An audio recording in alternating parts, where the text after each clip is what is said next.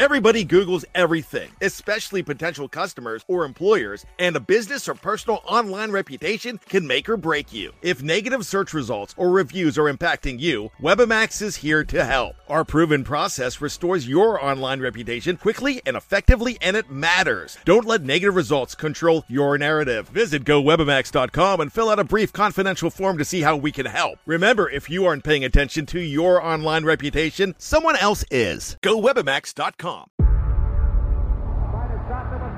Before history is written, it's played. Before it's frozen in time, it's fought one shift at a time. Before it's etched in silver, it's carved in ice. What happens next will last forever. The Stanley Cup Final on ABC and ESPN Plus begins Saturday. Another day is here, and you're ready for it. What to wear? Check. Breakfast, lunch, and dinner? Check. Planning for what's next and how to save for it? That's where Bank of America can help. For your financial to-dos, Bank of America has experts ready to help get you closer to your goals. Get started at one of our local financial centers or 24/7 in our mobile banking app. Find a location near you at bankofamerica.com/talktous. What would you like the power to do? Mobile banking requires downloading the app and is only available for select devices. Message and data rates may apply. Bank of America N.A., member FDIC. When you need mealtime inspiration, it's worth shopping Kroger, where you'll find over 30,000 mouth-watering choices that excite your inner foodie. And no matter what tasty choice you make, you'll enjoy our everyday low prices, plus extra ways to save, like digital coupons worth over $600 each week. You can also save up to $1 off per gallon at the pump with fuel points. More savings and more inspiring flavors make shopping Kroger worth it every time. Kroger, fresh for everyone. Fuel restrictions apply.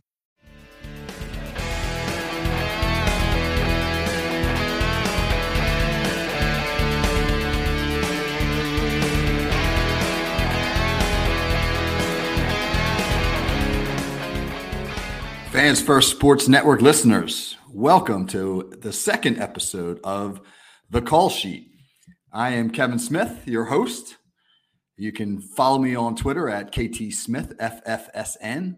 I'm a contributor to the Steel Curtain Network, been writing and doing podcasts for SCN for a while now, and I'm also now a contributor and podcaster for the NFL platform of the Fans First Sports Network, and I'm really happy to be with you. In addition, I am the head football coach at a high school in New Jersey, Ocean City High, and have been the head coach for 13 years now. So my goal on this podcast is to put all that together and to create interesting content about football and coaching in the NFL that somehow contributes to your love of the game and gives you a little something to take with you at the end of the show. So I hope you enjoy it. On today's show, we're going to do two things. We're talking quarterbacks today. And in part one, in what we call our First and 10 segment, we're going to analyze the two teams at the top of the draft, the Carolina Panthers and the Houston Texans, and discuss which is a better landing spot for one of the quarterbacks that's likely to be taken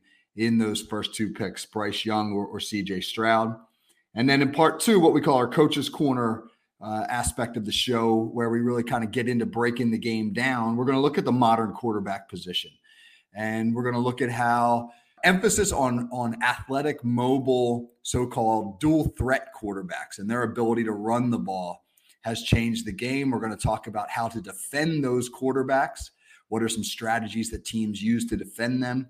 We're going to look in particular at the Lamar Jackson situation. Why is that so tricky, a little bit more complicated than it is with most quarterbacks as Jackson seeks a new contract? And we're going to do that all with special guest, Frank Lasasso, great coach from here in the state of New Jersey and a guy with a ton of football knowledge. And you'll want to stick around until the end because Frank's got a really interesting story to tell about his son, Frankie, and their family's battle with Frankie's leukemia. It's a fantastic and inspirational story. So stick around for that. Okay, so as we launch here in our First and 10 segment, let's talk about the two teams at the top of the draft, the Carolina Panthers and the Houston Texans, both of whom seem dead set on taking a quarterback. And the quarterbacks in question, the two who seem most likely to be selected are, as I mentioned, Bryce Young and CJ Stroud. So First, so a quick history lesson, right? There have not been, historically speaking, a lot of quarterbacks who have been taken at the top of the draft, drafted by bad teams, who have gone on to find early success. I'm not talking about first-round picks in general, because some first-round picks wind up in pretty good situations for playing for pretty good teams. I'm talking about quarterbacks that are drafted near the top of the draft by teams that are not very good. And how do those teams support their young quarterbacks? Can they find early success? It's not impossible. But when you go back through the list, there aren't many who have been able to do it. Honestly, I mean, in recent history, you look at Joe Burrow, drafted by a 4-11-1 Bengals team in 2019, actually drafted by a 2-14 Bengals team.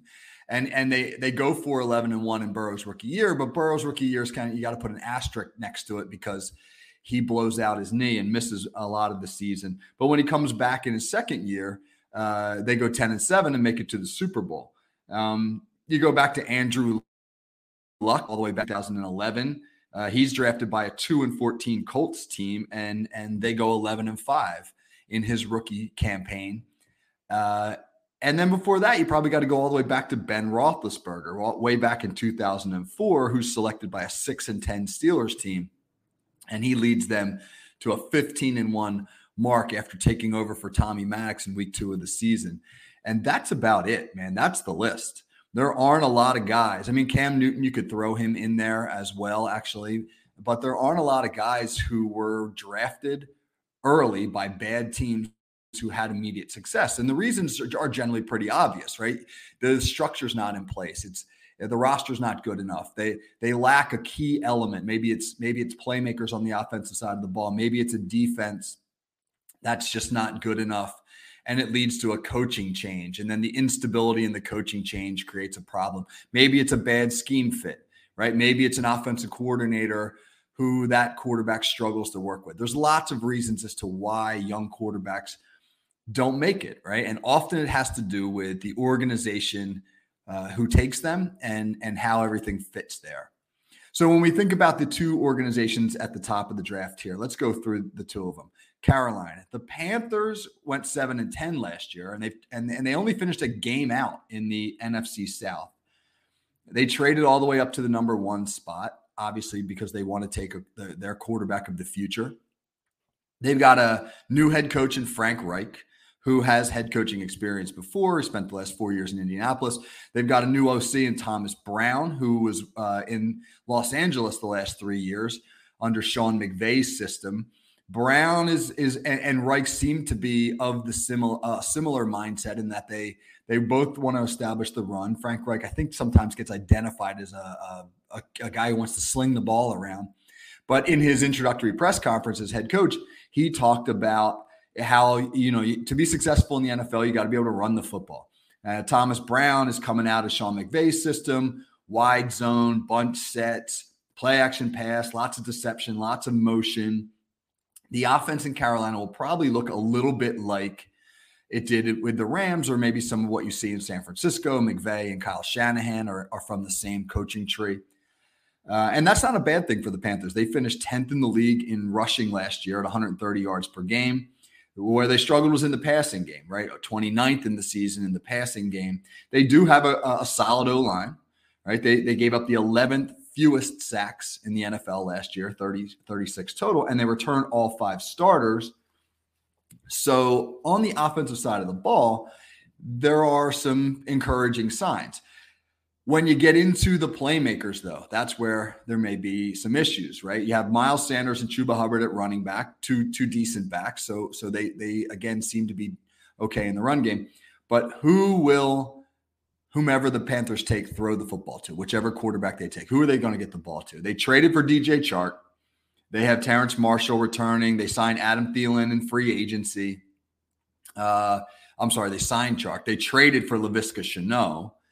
They have Hayden Hurst at tight end. Hurst is a nice tight end, but none of those receivers really put the fear of God in the defense, right? They traded away the 2 guys who did that, right? The Panthers traded away Christian McCaffrey. They traded away DJ Moore. They seem to lack playmakers on the perimeter. And that could be a challenge for them. Now, if they're going to build the offense around a solid run game, the play action passing game, integrate the tight end more, do some of the things that we've seen San Francisco and the Rams both ride to success over the past few years, then it could work. Either one of the quarterbacks at the top of the draft, Young or Stroud, are mobile. They're both probably built for an offense like that. Stroud is a little bit more of an accomplished pocket passer. Young may be the guy who you get out on the perimeter a little bit more. You try to use his athleticism. Young at 5'10", how much do you want to keep him in the pocket? I mean, the number of pure pocket passers who are under 6 feet, that's a very short list in NFL history, or modern NFL history anyway. So the system seems built to lead to success for either one of those guys. The big question in Carolina, do they have the horses up front? Do they have the horses at those skill positions? All right, let's take a look at the Houston Texans, right? Coming off of a 3-13-1 season. They finished 5.5 games back in the AFC South. They have a new head coach as well, DeMeco Ryans, the former defensive coordinator from the 49ers. He's bringing with him from San Francisco as his offensive coordinator, Bobby Slowik, who was the passing game coordinator in San Fran. Both of those guys are kind of rooted in defense. I mean, Ryans was a great NFL linebacker and has been an excellent defensive coordinator. Bobby Slowik got his start in the NFL coaching in defense on the defensive side of the ball. I mean, his first year as an offensive assistant in the NFL was 2019, after he'd worked several years on the defensive side of the ball. He was elevated to the passing game coordinator in San Francisco last season, and everybody understands that San Francisco obviously has one of the more interesting systems in the NFL under Kyle Shanahan. Houston, the numbers on offense are very discouraging. I mean, they look like a bottom-of-the-barrel team who should be picking number 2 overall. They were 31st in yards per game. They were 31st in rushing yards per game. They were 25th in passing yards per game. They were dead last in the NFL in average yards per completion, which means they really weren't able to push the ball down the field at all. The one encouraging metric is that they gave up the 13th fewest sacks in the NFL, 38. So it's not like the O-line was a turnstile and their quarterbacks were just getting abused. They have a running back in Dameon Pierce, who as a rookie last year produced almost 1,000 yards, 939 yards rushing. So solid runner, if not solid run game. There's been a lot of transition at the skill positions, right? They brought in Robert Woods from Tennessee. They brought in the tight end Dalton Schultz from Dallas. I'm assuming Woods and Schultz will be their 2 big playmakers. They have John Mechie III coming back, hopefully for them after his leukemia diagnosis. We obviously wish him the best and hope for success for him, but that's a significant question. And then you've got a bunch of unproven guys behind them. Now, Houston, as we'll talk about in a minute, they do have a wealth of draft picks. And so they'll likely look to add to their skill position room through the draft. And they did ink Laramie Tunsil, one of the best left tackles in the NFL, to a 3-year extension. So he'll be rooted in place there for the next couple of years, right? So, okay. So that's the situation in Houston. I mean, it doesn't look very good in terms of the numbers, but I mean, there are some somewhat encouraging signs when you kind of think down the road. This is really where we get into the interesting question. What's the better situation if you're Bryce Young or CJ Stroud? Now, hey, look, if you ask both these guys, where would you rather go? I'm 100% certain they'd both say Carolina, because Carolina's got the top pick and everybody wants to be the number 1 pick in the draft. And these guys are likely to go 1 and 2, which means they'll probably be compared to one another throughout their entire careers. And so the interesting question is Carolina the better fit? Is it the better, I shouldn't say fit, I should say situation. Is it the better situation to be drafted into as a young quarterback, or is it Houston? Well, they both have similar offenses, right? The the Reich and Brown scheme, or Brown scheme anyway, is rooted in McVay and the Rams. Slowik and Ryan coming from the 49ers, that's the Kyle Shanahan system. Very, very similar offenses, right? They both have decent running backs. They both lack playmakers at the receiver position. They both have decent tight ends, Hayden Hurst and Dalton Schultz. And they both have average to maybe even slightly above average offensive lines with some continuity there. Carolina bringing back all 5 starters and Houston re-signing Tunsil. The interesting thing is when you get into the coaches, right? So let's talk about Frank Reich real quick. Frank Reich has worked with over his time in Indianapolis. He worked with Andrew Luck in his final year of his career. He worked with Phillip Rivers. He worked with Carson Wentz. He worked with Matt Ryan. Veterans. Frank Reich has worked with veteran quarterbacks who are probably used to being able to do certain things and not do certain things, who probably have strong opinions. I mean, you think about some of the personalities there. Luck, Rivers, Wentz, Ryan, strong personalities. Reich has probably been able to work with them in terms of creating some sort of teamwork, so to speak, with the offense, right? A partnership. It's probably been part what Frank Reich wants to do and part what these veteran quarterbacks want to do.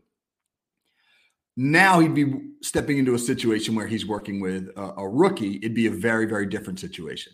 Let's talk about Bobby Slowik, on the other hand. As the passing game coordinator in San Francisco, he worked closely with Trey Lance and then Brock Purdy. And everybody understands the success that the 49ers had with Brock Purdy, who kind of came from being Mr. Irrelevant to being a dynamic rookie quarterback who took the 49ers to the NFC Championship game. I can't help but think that maybe Bobby Slowik's experience with those young quarterbacks in San Francisco will serve him better, because it will help him be maybe a little bit more open-minded and maybe understand a little bit better what he's working with than with what Frank Reich, an older coach who's been around the block and is used to working with more established veterans. That may make Reich's transition to working with a rookie a little bit tougher. Now, Carolina's closer to winning right now, right? They went 7 and 10 last year. They were only a game back in the weak NFC South. They may be the better situation right now. They may be closer to winning in 2023. But I would have to say this, if I'm going to answer my own question, what's the better situation? I think down the road, it's Houston. I think Houston with Slowik, who knows how to work with young quarterbacks, with DeMeco Ryans, who's going to build a strong defense in Houston, with 21 draft picks. They got 21 draft picks over the next 2 drafts, including 4 first-rounders. With that wealth of draft capital and the ability to move around the draft and do some creative and interesting things in the draft, I can't help but think, despite the allure of being the number 1 overall pick and going to Carolina, that Houston may be the better situation in the big picture for either Young or Stroud. Okay, those are my thoughts in the first and 10 segment. All right, we're going to take a quick break. When we come back on the other side, we're going to talk about the modern quarterbacking position, how it's changed, how the mobile quarterback challenges defenses, how defenses respond to that. And we're going to do it all with my good friend, Frank Lasasso. Come on back.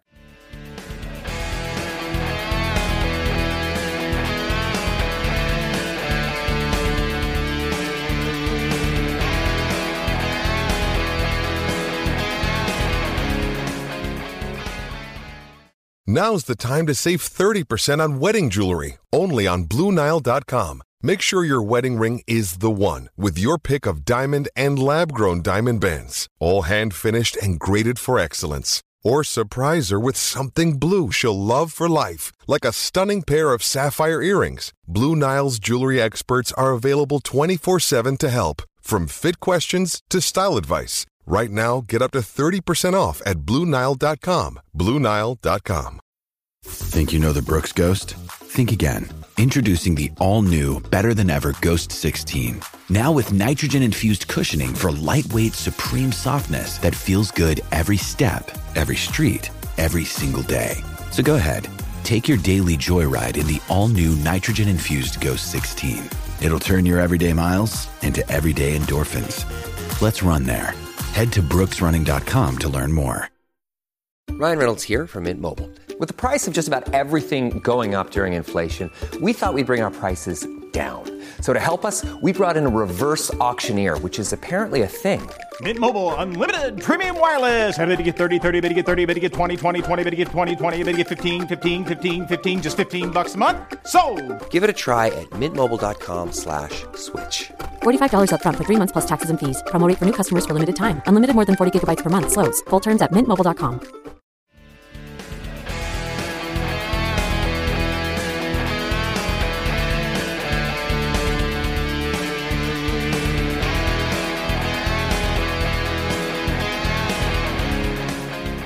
Welcome back to the Call Sheet. This is Kevin Smith, the host of one of the flagship programs here on the Fans First Sports Network podcast platform.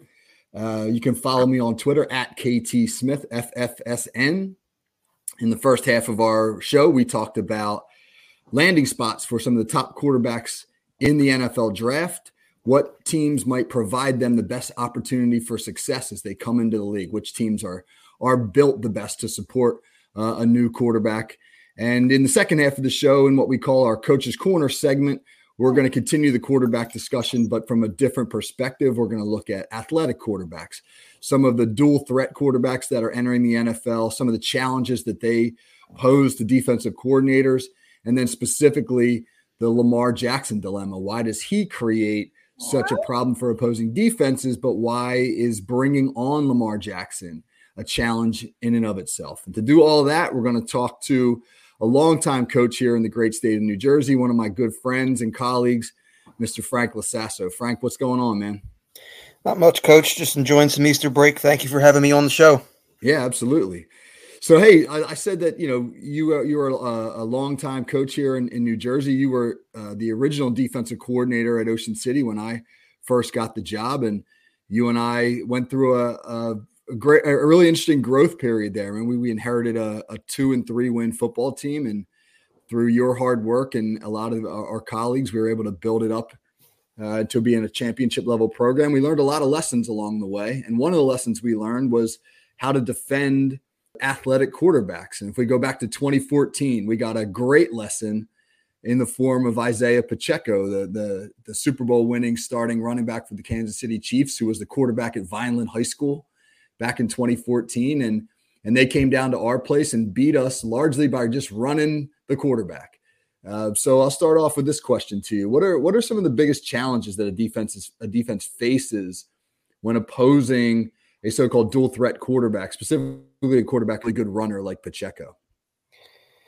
So the problem with defending the running quarterback basically becomes that they're essentially playing with 12 guys, right? You got a guy now that he can throw the ball, he can run the ball, but in that you also now take, say, the running back that's in the backfield with him, and high school teams especially, you don't see it as much in the NFL, but high school teams especially will use the running back as a lead blocker. So now not only do you have an extra runner, you also create an extra blocker, especially in the high school game.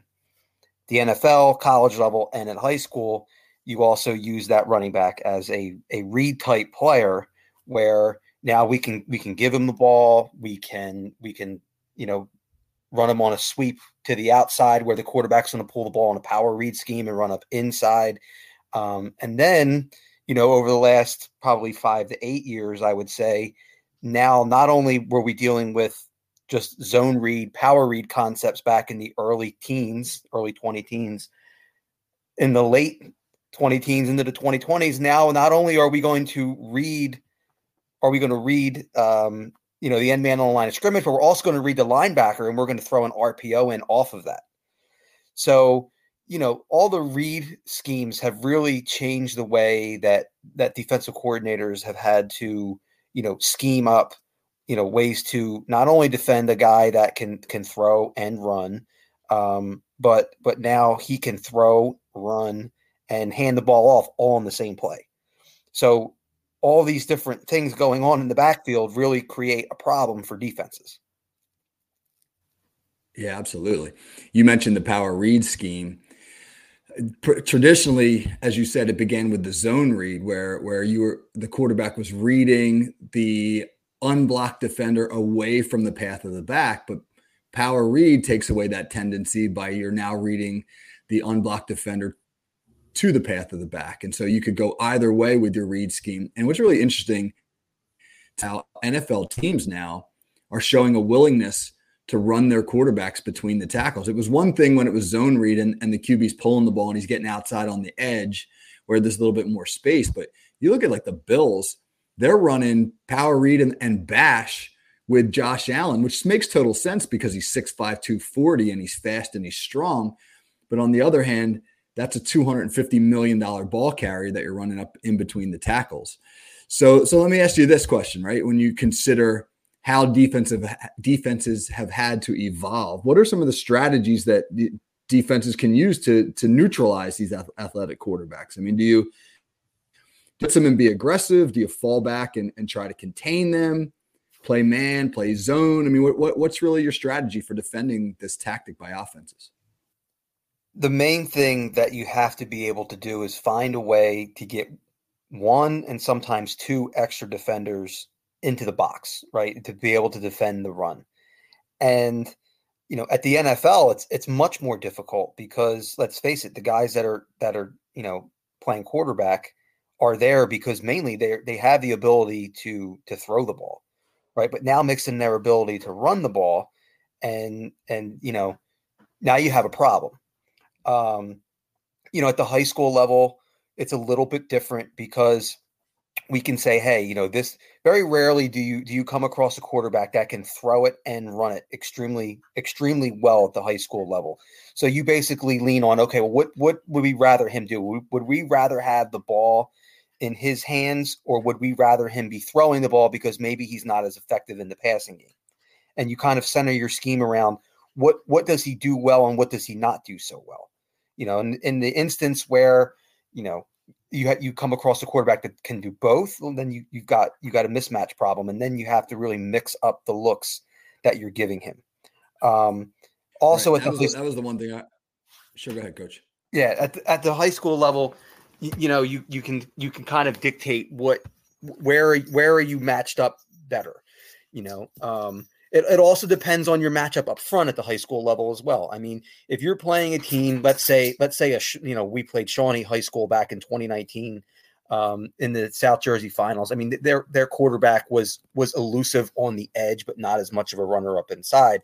But they run some schemes that, and they're a very well-rounded team where sometimes they have a quarterback that can run it, they can throw it. Their offensive line is always dominant. So in that case, you're basically forced to get an extra guy in the box because more times than not, they're going to be better than you up front.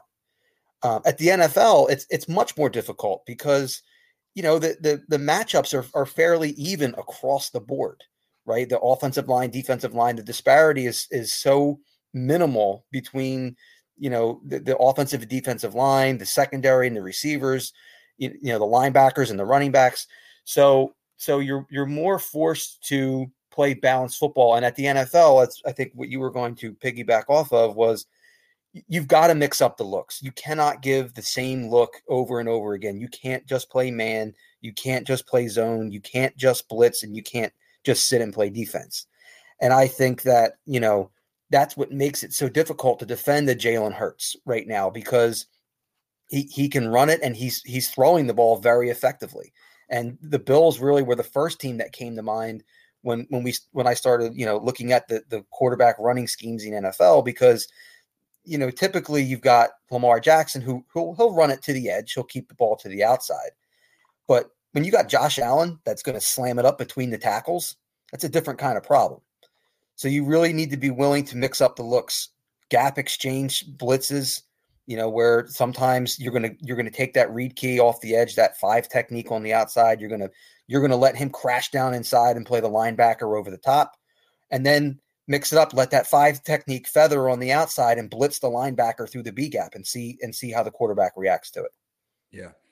And it's funny because when you think back a few years, the NFL hadn't seen a lot of this stuff. Things that you and I were dealing with, things that college coaches were dealing with, it hadn't made its way up to the NFL because everybody was terrified of running their quarterbacks. And so when it started to, a lot of these NFL coaches were traveling to colleges to meet with college staff. So there's a really good anecdote about Bill Belichick taking the Patriots staff down to Alabama to meet with Nick Saban, essentially to say, how do you defend this stuff? And then the NFL, because like what you were saying, the quarterbacks can do both. They can run and throw. Once defenses started to get aggressive to defend the box, bringing their safeties all the way down, then they started reading the third level. They started reading the safeties, running glance concepts, which is where if that safety really comes down aggressively to be a box fitter, you're pulling the football and throwing skinny post with the receiver replacing where that safety had been, which if you talk to a lot of defensive coordinators, they'll all say that's totally illegal because you got linemen downfield trying to climb to the linebacker level and block those guys while you're throwing a post route. How is that legal? But the NFL has got this gray area of about 3 yards or so that they are pretty lenient about allowing linemen to kind of roam into that level. And so it makes it really, really challenging to when you're now having to worry about all 3 levels with these run option schemes. So, all right, let me segue to a conversation that's a really interesting one in the NFL right now, which revolves around Lamar Jackson, right? Former league MVP, 26 years old, in his prime, tremendously successful so far. I mean, his career record as a starting quarterback is 45-16. He's accounted for 125 touchdowns against just 38 interceptions. I mean, this is a guy who you would think NFL teams, well, first and foremost, quarterbacks like that don't get made available. And if they do, NFL teams are banging down the door trying to get to that quarterback. Yet that's not the case with Lamar Jackson. So talk to me a little bit about why you think that is. I mean, the price is high, but it's not exorbitant. Why do you think that teams have been unwilling to make a move to try to acquire him?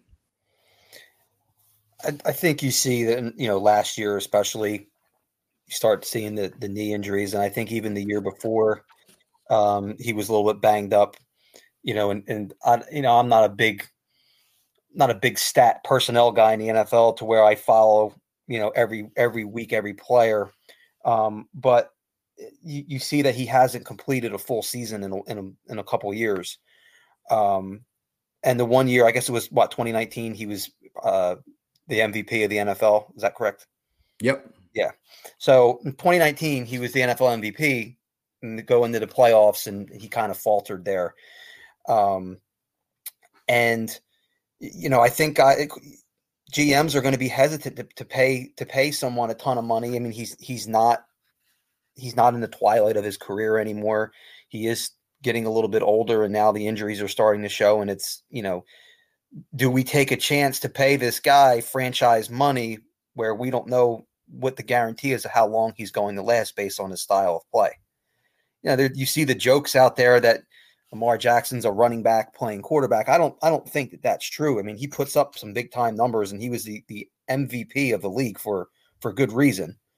But I think there's a durability, issue there. And without getting into all the technicalities of money and free agency and everything, I don't know if he's doing himself any justice by not having an agent. I think that's also that's a really good point. A major agents are filters. When you're in a negotiation with somebody, you need to be candid about what's going on. If I say to you, you need to give me X amount of money, and you say back to me, I'm not going to give you X amount of money because here are 3 reasons why you're not worth it.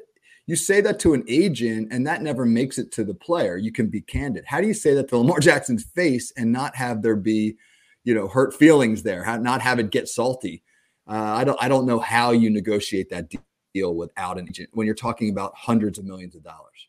Yeah, I think that's a major reason as to why he and Baltimore haven't come to an agreement. It doesn't look like they're going to. But it is fascinating when you think about the perception that Jackson is only a runner. Now, granted, Greg Roman's offense was so run heavy. I mean, here's another association. You said it's not like he's a running back playing quarterback. Isaiah Pacheco was a running back playing quarterback. We just couldn't stop it. He was just that good. But when you look at like Greg Roman's offense, we had a chance to play against Greg Roman back in 2007 when he was the offense coordinator at Holy Spirit High School, which is right down the road from us. And when I think back on that scrimmage, Greg Roman ran power every possible way that you could run power. He ran it from spread sets, from heavy sets. He ran it, every which way. All they wanted to do was get the running back into the A gap and the B gap and, block down, kick out, et cetera. And he took that same mentality to both of them. They just did it at a much higher level in the NFL, but it was still the same idea that, hey, look, we're going to be a gap run team. We're going to bloody our nose and get downhill. And they did it with running backs, and they certainly did it with Lamar Jackson. But at Louisville, Lamar Jackson played in a spread offense, 4 wides, no tight ends. He slung the ball all over the place. So I wonder if the question about him is rooted in the offense that Greg Roman ran, right? He hasn't done it yet at the pro level. I don't know if it's not that like he can't do it because he sure did it at Louisville. It's that we don't know if he can do it at the pro level. And if we don't know, we're not willing to take the risk. That's what I wonder about with Jackson. So, hey, let me ask you one more question, right? If you were a quarterback needy team like Indy, who picks 4th, the Colts pick 4th, or maybe a little bit further down, down the road there, the Patriots, who I don't know, Mac Jones maybe seems to have fallen out of favor a little bit. If you're Indy, you've got Jonathan Taylor, right? Another South Jersey guy that we have some connection with, right? You have Jonathan Taylor. And you have a run game built to support Lamar Jackson. If you're New England, you got Bill Belichick, who seems to be able to find a way to do whatever he wants with in any situation. Would you pull the trigger on Jackson if you were one of those two teams? When you look at their roster, I mean, Indy especially, I feel like they're a team that can win now with the right guy at quarterback. And if you don't take a chance on a proven quarterback, you're essentially wasting Jonathan Taylor's best years as a running back, right? Because you have probably a top 3 back in the NFL and a guy that can carry you through the playoffs. Put another, like we said, a quarterback that can also serve as a running back. Put him next to him with those two in the backfield together, and I think that's a pretty lethal combination. I think that the offensive schemes that they can come up with there are pretty much endless. So if I'm the Colts, I'm taking a chance on Lamar Jackson. The Patriots, you got Mac Jones in there already. I'm not sure that Lamar Jackson and Bill Belichick. Lamar Jackson seems like a great dude and a good team player, but I don't know that his style fits Belichick's style. Mac Jones seems more like a much less talented version than Tom Brady. So I don't know. I mean, I feel like they went through the Cam Newton experiment and that didn't necessarily go too well. I mean, Cam Newton certainly was at the back end of his career, but I don't feel like the Patriots maximized Cam Newton's running ability. I don't think they played to his strengths very well. So, I think that they may be more inclined to pass on someone like Jackson. Yeah. Interesting. Or maybe if you're the Colts, you want to start over with a young guy who you can mold from scratch, like the Richardson kid from Florida, somebody fresh out of the draft. It'll be really interesting to see what happens with him. I think he's headed back to Baltimore, especially now that they've signed Odell Beckham Jr. and it seems to be an indicator, but I don't think anything's getting done till the dust settles from the draft and teams really get a chance to look at what they have and what they need. So, all right, Frank, we're running out of time. Before we go, I really want to give you an opportunity to talk about something very special. So your son, Frankie, has become an inspiration to people all over South Jersey where we live. He has a really interesting story. Your family is deeply rooted in the football community here. Your father is a longtime coach. Your grandfather was a legendary coach in Hamilton, New Jersey. You've continued the tradition, and now your son, Frankie, has really kind of, won the hearts of many, many people here in South Jersey. Can you talk about that for a minute? Yeah. So back in December of 2020, so we're looking at almost 2.5 years ago. Without getting into too much detail, he was diagnosed with acute T-cell lymphoblastic leukemia. So for the last 2.5 years, I think we're at day 855 today. Tomorrow is 856 and the final day of his chemotherapy treatment. He has been obviously battling leukemia for the entire time. In the beginning, for the first 9 months, he was going at least once a week, sometimes 5 days a week for treatment. And then since September of 2021, he's been going once a month to the clinic for treatment, and also taking daily chemotherapy at home ever since the beginning. He's been beyond resilient throughout the entire process. I mean, he continued to play baseball all through even his toughest days of chemotherapy. That first summer, the summer of 2021, they were putting him through the ringer. I mean, he had virtually no immunity, which, considering we were in COVID times, was it was scary, because you didn't know what COVID would do to his body if he were to contract COVID. And just even in general, I mean, even if it wasn't a COVID time, it was a dangerous situation.